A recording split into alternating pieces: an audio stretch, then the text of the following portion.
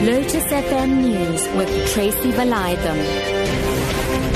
3 o'clock at afternoon, church leaders at Philippi and the Cape Flats has condemned attempts by a group of backyard dwellers to invade private land in the area.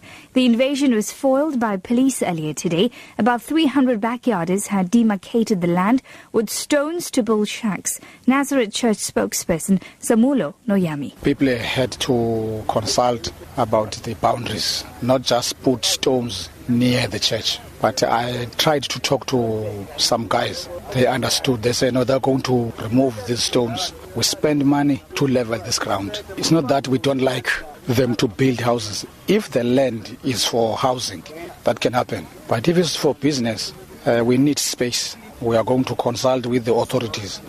2 people have been killed and 4 others have sustained minor to moderate injuries in a collision between a bike and an SUV in Newcastle in northern KwaZulu-Natal. The deceased are believed to have been husband and wife. The driver of the SUV sustained minor injuries and the passengers in the vehicle sustained moderate injuries. The exact cause of the collision is unknown. ER24 spokesperson Chitra Bodasing says the surviving victims were treated and transported to hospital for further medical care.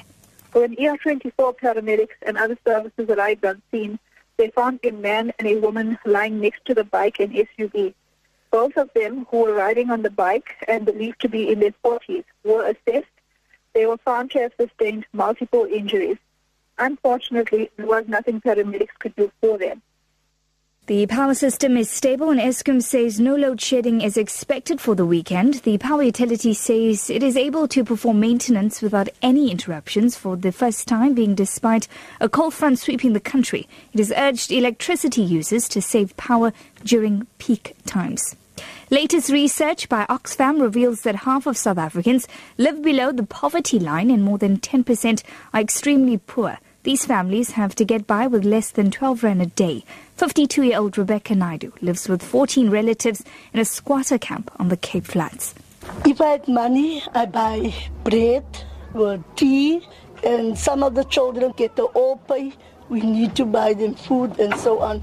All-pay only lasts maybe for a week, and the rest of the money we must see to ourselves.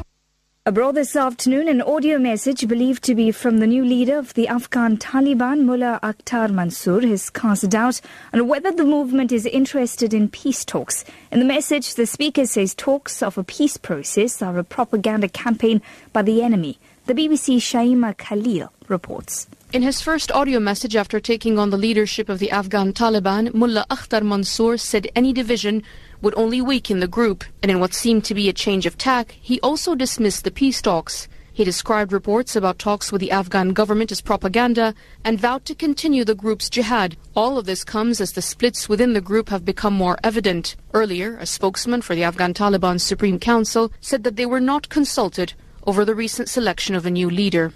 Your top story this hour, church leaders at Philippi and the Cape Flats have condemned attempts by a group of backyard dwellers to invade private land in the area. For Lotus FM News, I'm Tracy Valaydham. I'll be back with more news at 4.